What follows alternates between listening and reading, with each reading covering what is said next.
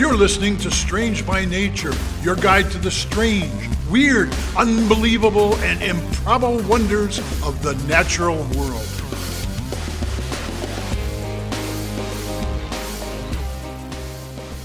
Hello, everyone. Thanks for being here today. I am Kirk Mona, and I am joined today by Rachel Ginza and Victoria Thompson. We are all professional naturalists who together have scoured the world for weird and wonderful wonders just to please your mammalian brain's desire for novelty. Isn't that nice? Let's do this. Welcome back to the show, everyone. Hey, Kirk, how are you doing? I am fantastic. How are you, Rachel? I'm doing really great. I'm really excited about this week's episode topic that I have this week. I'm excited too. Ooh. It's going to get a little wavy, but it should be good. Oh, you said wavy? Mm-hmm. Fascinating. Spoiler. Can't wait. Oh, You'll find out. Oh, okay. But I think you're going first this week. So I am going first, so we're gonna get into it. You, me, and Victoria, we've all discussed this before. There are so many fascinating topics out there. And there's always more coming in via friends, patrons, people who just know we like weird things, our own little rabbit hole discoveries. Write us at contact@strangebynaturepodcast.com. Yeah, that one. Exactly. You've got it, Kirk. Yep. And truly, while we have our lists that we keep all on our own that help keep track of different topic ideas, even with that list, somehow, almost 3 years later, I have missed this particular topic. Okay? Oh, okay. It never made it on my list, which is wild to me. And I was thinking about what I wanted to cover this week. And I think part of it came to me because my friend sent me a Tumblr post and I was reading through it. And some of that particular Tumblr post actually did cover topics that we've covered on the podcast. By the way, if you are not already following us on Tumblr, please do. It's really fun. I have a great time running that Tumblr and I forget to tag things. So enjoy. Anyway. Okay. But it mentioned this particular species. We're gonna go with species. Okay. Yeah, species. And I went, how have we not covered that yet? Because it just feels so obvious, especially when I covered a little tiny portion of this, little tiny bit of this. So mysterious, Rachel. Thank you. That was the goal. What are you talking about? What is your topic? I covered a little bit of this, Kirk, way back in episode 2. 2? Episode 2. Okay. I don't remember episode 2. That was years ago. That was years ago. It was when I covered the freshwater bryozoan. Oh, yeah. And now, 155 episodes later, we're diving back in with those weird little zoids. Do you remember what zoids are? We're talking about bryozoans? Sort of. A little bit, but you're going to want to refresh the memory of everyone listening. Oh, absolutely. Hence why I have the next little part of my notes say, review time. Okay, tell us what zoids are. So, a zoid... So they're different than noids. Absolutely. A zoid, Z-O-O-I-D, zoid, yes, I'm saying this correctly, is an individual bryozoan, which has an outer sleeve-like structure and a mass of organs. Okay? Like inside of it, in that sleeve-like structure. The sleeve-like structure, which is called a cystic, has an opening, and it allows the organs to slide to expose little tentacles to filter food. All right? Cool. And these are teeny, microscopically tiny. Yeah. So that is like a bryozoan zoid.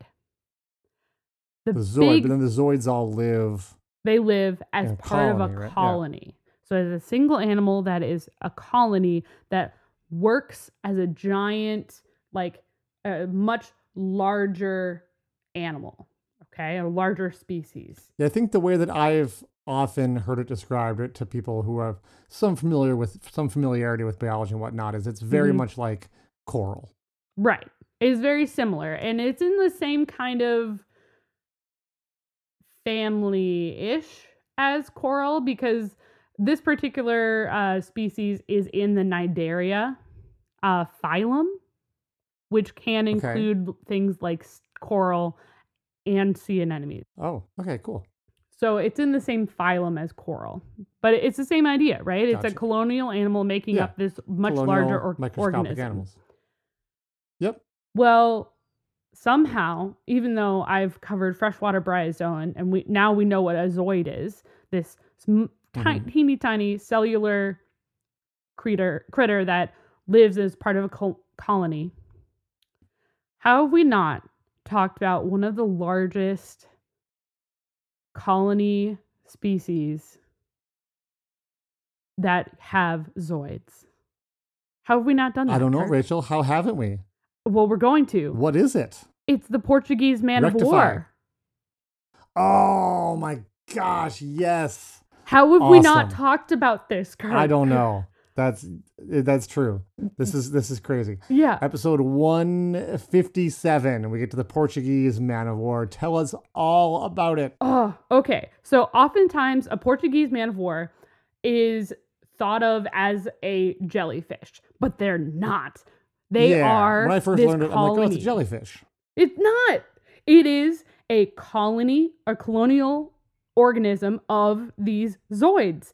And it just happens to live in a marine environment. And so cool. My goodness. Okay, so it's called the Portuguese man of war, partially because it has this big float, like a flotilla that tends to be near the surface that helps keep it on the top of the ocean. And it's like mostly a gas sack, basically, right? That floats? Pretty much, yeah. And most of the time it's found in the Pacific Ocean. Also, when I was doing research, my partner asked, is your goal to make people scared of the ocean? And the answer is no. Yeah, I know. I go to Hawaii sometimes, and I know they're found around there, and it gives me pause. Right? My answer is no. And there's a reason why they should give you pause. So a little more description. So they are this species that has all of these little zooids that are genetically identical, but they are fulfilling certain functions. They're all genetically identical, but their functions are split into 4 that are very specialized. One is more specialized in feeding. So they're in capturing prey. Okay. Right. Yep. One is feeding. So those are 2 separate things. One group of zooids, they capture prey, and they are active predators. Capturing and feeding. They are active predators too. Like they float around and everything, but they're trying to catch fish, which is wild. Wow. One section is how big are the fish they're trying to catch? I think anything that they can catch, truly. I'll get into it. Yeah. Okay. Because they get pretty big, Kirk. They get very big, yeah. Yeah. So the other 2 that I want to touch on too is one is they're specialized is floating. So that big balloon section to help keep them propelled and everything. Because they're propelled just by wind and the ocean currents. So they have to be able to float around easily and stay floating. And the other one is reproduction.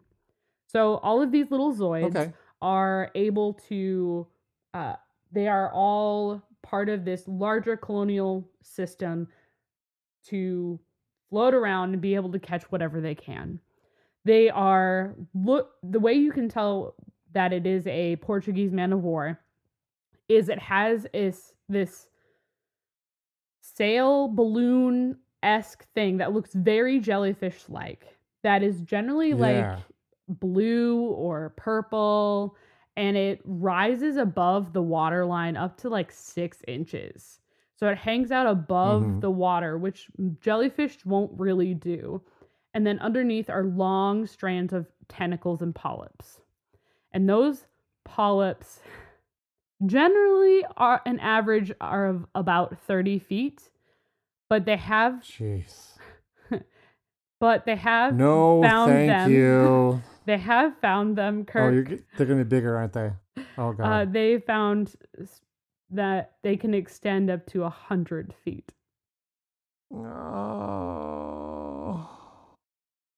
I don't want to know that, Rachel. Which is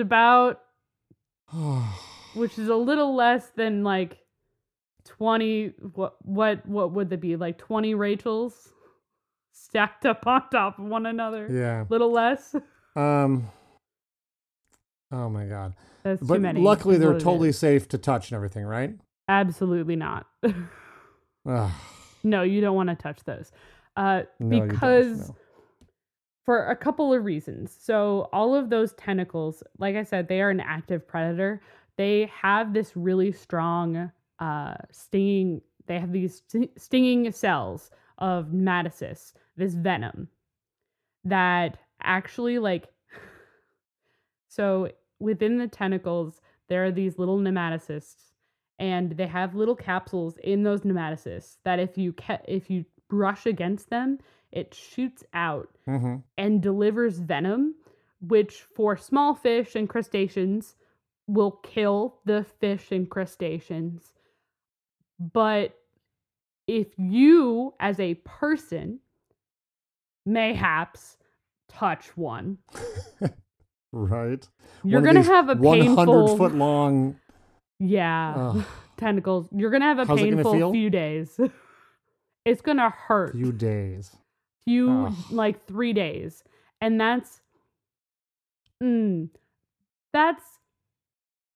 if you only touch like one, because oftentimes it creates like it can create like an allergic reaction. It's super, super painful.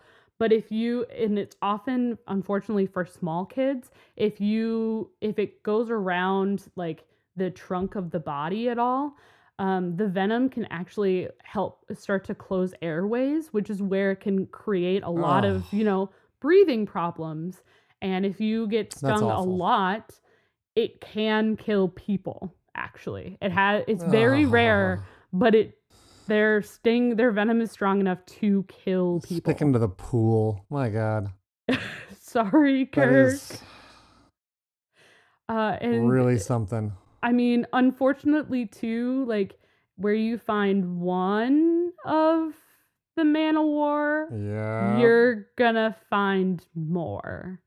Because they all just get blown into the same area. Generally speaking, sometimes they can be found in groups of like 1,000 man-o-wars or more, just floating in the ocean. 1,000? 1,000. Rachel, don't tell me that. I'm so sorry. Oh my God, 1,000? 1,000. And like that is a flotilla. Oh my God. That is a flotilla. Also, they're mostly see-through, like they're purpley blue for the most part, but the ocean is also kind of blue. So they're really hard to see in the ocean as you're swimming around. Do not like this. I don't like this, Rachel. Yeah, I mean, I never said you were going to like it, Kirk. I just said that it was really fascinating and fun. It is fascinating. Yeah, I know, I know a little bit about them, and every time I read more about them, I'm just like, what is this thing that, you just assume it's a jellyfish, and you're like, but it's not. It's this other thing, and it can like kill you, and it like has these tentacle things, and it's just like, and they're so weird, and they're so cool. It's so wild. And like that balloon Nature that finds floats a way. it absolutely does. That balloon that allows them to float around, that's filled with carbon monoxide and just regular air. Carbon monoxide? Monoxide. There it is. Just silence of just like, why not? Sure. And like I'm full of the silent but deadly killer. Pretty much. Well, yeah. And they can deflate it in order to else, oh my gosh. They can deflate it in order to like protect themselves from any sort of predator, but for the most part, because they're floating along with this sail, they can float and be dragged around for thousands of miles trying to catch whatever they can and eat. It's just wild. It's something.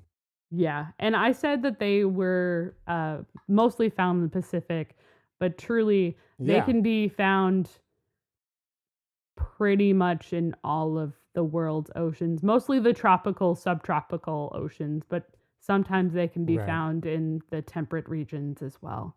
So that's fun. It's a good time. Indeed. I just wanted to talk about this absolutely wild creature that somehow we hadn't didn't get around to. 157 episodes in, we're still finding things like, There's how so have we much more not to talk talked about it? There's always so many things to talk about. It's absolutely Rachel, wild. Let's take a short break, go for a swim. Yeah. And okay. when we come back, all right. I got something else. Good. Excellent. Because I'll follow you into the water, Kirk. You're going first. I'm not going in. Well, we've got a bit of a theme this week, Rachel. You're about to find out. See you in a minute.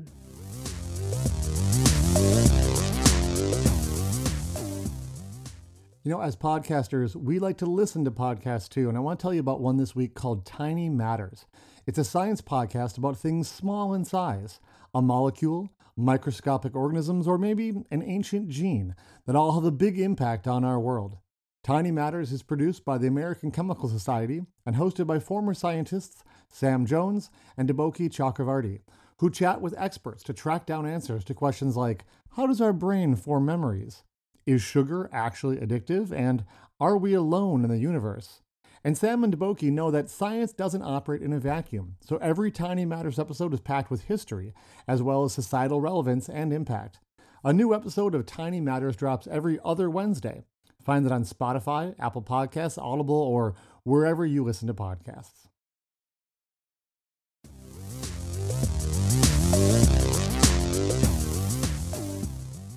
Hey everybody, we're back. Rachel, you're going to see what the thread is between these.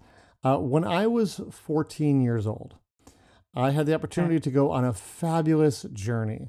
It was a big family trip. Our family flew to Norway to visit relatives, and that was just magical. We got to go out on the ocean and go on a whale safari, looking at whales and stuff. It was a very, very cool experience. Once that was over, we headed by train to Denmark. Mm-hmm.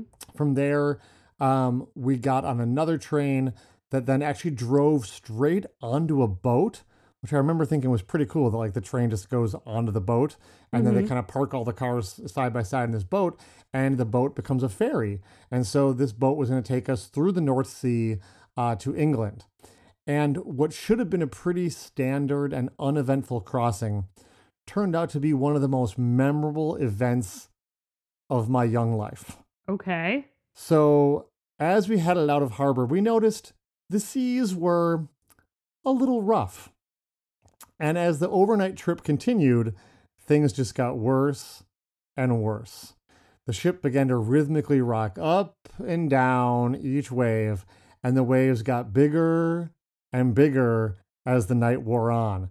There was a restaurant on this boat that we went to, or this ship. Right. And at one point, the waves were so bad that food was flying off tables. Right. Waiters were trying to carry trays to the restaurant, and they were you'd hit a wave and food would go flying off their trays, and they had to basically stop serving food because they were spilling it all on the floor. That sounds like the worst day to be in waitstaff. I'm not going to lie. Yeah, it got pretty bad. We actually my parents were pretty savvy, and they had actually booked a sleeping room since they had kids with them and stuff. Mm-hmm. But you really couldn't sleep because you'd just be thrown from the bed. They made an announcement that they were placing literal bowls of Dramamine packets all around the ship. And they said, everybody, please take some of this Dramamine. You're going to want it. Passengers started to throw up. Oh, yeah. Around the ship from seasickness. Uh-huh. And as a 14-year-old child, I gotta say, I was pretty unaware of the danger. My brother is about a year and a half older than I am. We thought this was like some kind of hilarious ride. These waves were getting very, very large. And we found this relatively abandoned hallway toward the front of the ship, kind of lower down. And we found that as we felt the ship tilting toward the sky, we would start sprinting down the hallway. And just as the ship crested the wave, we would time it so that we would jump forward right as the ship began to fall. And as we leapt into the air, we would have this like seemingly gravity-free free fall. And we found that we could achieve near Olympic level long jump records down the hallway, because it was like someone picked you up and threw you down the hallway where you were weightless for the entire time the ship was falling, and then that you sounds would, like the land. best time. It was. We were laughing. It was hilarious. The fun of it was only slightly tempered when the ship would heavily crash back into the water at the bottom of the wave. And likewise, our bodies would crash into the deck of the ship, seemed to now weigh twice as much as they did before. We'd skin our knees off, but it was fun for a little while. And when we tired of that, we went to the outside hallway of the ship, and we were maybe like 5 stories up or so, and we would watch as the waves were breaking above the tops of the windows. Oh. So as the boat was cutting through the waves, you would literally be having like a cross-sectional view of the wave, like going past the side of the ship, because that's how they were, like, literally like 5 stories up. It was a heck of a night. Oh, yeah. My brother and I thought it was thrilling. My parents worried we would end up dead at the bottom of the North Sea. They later shared with me that they overheard the crew talking to each other, something that they weren't supposed to hear, and the crew was like saying that they had never should have let the boat out of harbor because the storm was so bad. Oh, no. Turns out this storm was so bad, the ship was running full speed all night, and we only made 2 miles of progress on our trip. So when we finally, the storm started to pass a bit, we were able to get through it. We still had the whole overnight trip to do, but now it was daytime. There was no food on the ship because they had served it all or dropped it all over the floor. Oh, yeah, so it was, they're basically trying to stop the ship from being blown backwards off course and being scuttled by the waves. So there was, the North Sea is no joke, right? No. So that's my personal experience, that waves are no joke. And bad storms can create waves that can overwhelm a ship. Up where you live on Lake Superior, there's the most famous ship of all is the Edmund Fitzgerald. And the whole story. Yeah, Gordon Lightfoot's got his whole song about that.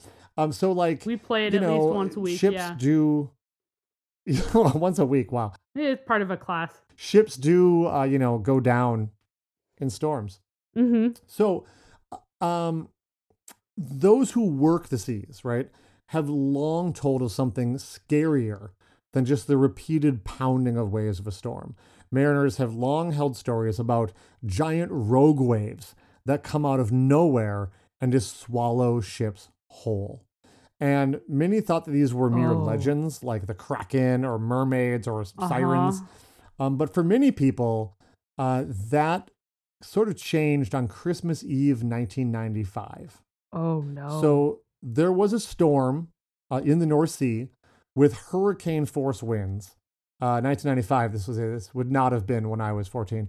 I was alive. Though. We're good. And this was, there were people who were on the Dropner oil rig, and they had a laser pointed down from the top of the rig at the waves, and it would automatically record wave heights.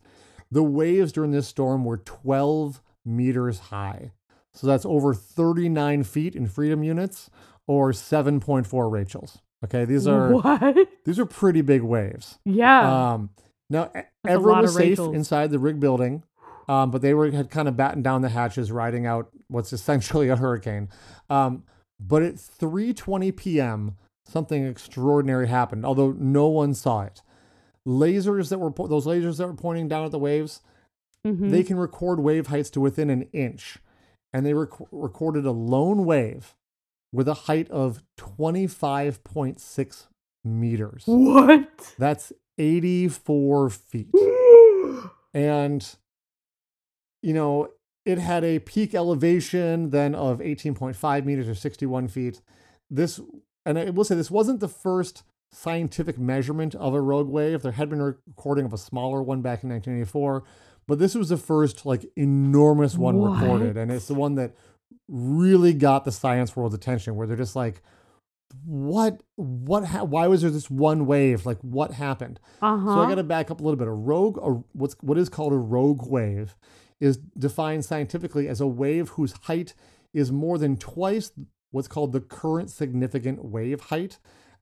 What that is gets a little technical, but basically the layman's definition is to think of it as being a wave that is about twice as high as the normal height of the waves at that time. Okay. And some of them obviously can be much more than twice the height. And looking back through history, there's definitely been evidence, although not direct measurements, of rogue waves that are as tall as 30 meters. These were surmised by things like damage to lighthouses. There's some lighthouses that got damaged and like the whole crew had been wiped away, and there was damage on the lighthouse up 30 meters above, the wave height. And they're going, how could something this big have come by? The waves can't get up 30 meters on a lighthouse, but they had. So they're like, okay. And so it is really something. Also the RSS Discovery, which is a ship that was sailing through the Rockall Trough west of Scotland in the year 2000. That is a ship that encountered the largest waves that have ever been recorded by any scientific instruments. And it terrifies me that these recorded not by like an oil platform, but by a boat that was in the waves. Oh, God. This boat recorded waves that were pretty much close to 30 meters tall, like I had said, with the ones that they had surmised. They recorded individual waves up to 29.1 meters, which, if you're not great with metric system, that's 95 foot high waves. That is terrifyingly tall. Like a 95 foot tall wave. And these often happen in bad weather, right? So like the waves are already bad, and all of a sudden you're like, oh, these 12 meter waves are really something. And all of a sudden here comes a 95 foot wave, 30 meters. And they think that this is probably responsible for a lot of ships that have been swamped and never heard from again. We're like, something happened. What happened? Was just a regular series of smaller waves? And they think, no, if they get hit by a rogue wave, ships are not built to survive this. No. So if you get hit by one of them, you get hit by a 95 foot wave. Like, if I even saw that coming, like tsunamis, like this isn't even a tsunami. That's what's getting me. This is not even like a so these can sometimes be confused with tsunamis. So tsunamis, I think when I was a kid, I pictured a tsunami as being this giant wave that, like that giant 95 foot wave coming in and crashing on the shore. Right. There's like that really famous Japanese woodcut of the big wave as well. You know what I'm talking about? Yeah. Like blue and white. Yeah. It's thought that actually that is probably representing a rogue wave instead of a tsunami. This feels scarier. Now that we live in the age of like video, I remember when there's been some of these big tsunamis lately that have been recorded, and you watch it and you go, oh, that's what a tsunami is? Like, it's basically like the ocean just starts to rise, and it just keeps rising, like a flood that comes in. Then it's not really like one big giant wave that just comes in and crashes, hundreds of feet in. It's just an inundation of water that just comes out of the ocean. And rogue waves, they've been trying to study them to figure out, well, what's causing them? Is it like a tsunami where like an earthquake causes this? And it's not. They are still being studied. There's many different theories on why and how they form.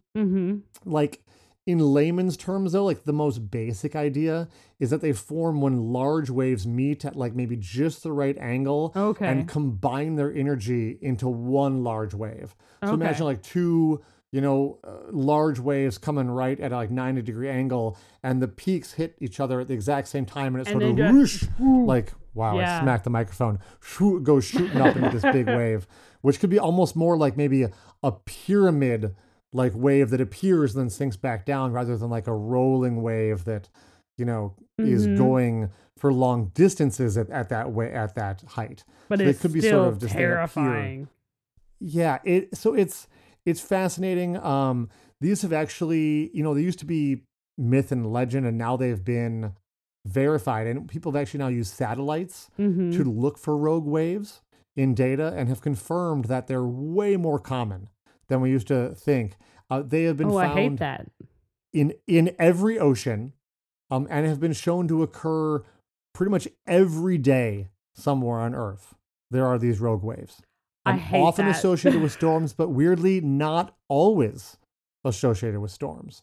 So just absolutely bizarre. Scientists are studying these strange phenomena now that we kind of know what to look like, and we really want to understand them more, because it could be the key to keeping both people and property safe, right? Right. So super cool rogue waves. I guess check them out, but don't check them out that closely. I never want to be that close to a rogue wave. Please don't. No. Like, I know that oil rig I mentioned at the beginning did actually suffer some minor damage, because I think they were only rated to waves like 20 meters tall, and this was like, a little bit above that. So pretty nuts. Rogue waves, that's what I got for you. It's fun that we both had something from the ocean to make people terrified of the seas, Rachel. My sources this week were primarily The Future of Things, NOAA, and Wikipedia. Oh. Thanks, Kirk. Super cool. You're welcome. We're just going to scare our listeners, everybody. Everybody get out, grab your surfboard. Have fun. Surf's up. Get out there. And we'll see everybody next week. Bye. Thanks everyone for listening to today's show. Be sure to subscribe. New episodes drop every Wednesday, and we love sharing this strange world with all of our listeners. If you would be so kind as to leave us a 5-star review, that would be great. It lets other lovers of the strange discover the show. You can reach out to us on social media by searching for Strange by Nature Podcast on Twitter, Facebook, and Instagram. You can send us an email as well. Our address is contact@strangebynaturepodcast.com. If you want more information about the show, you can also check out our website, which is strangebynaturepodcast.com. Until next week, get outside, stay curious, and embrace the strange.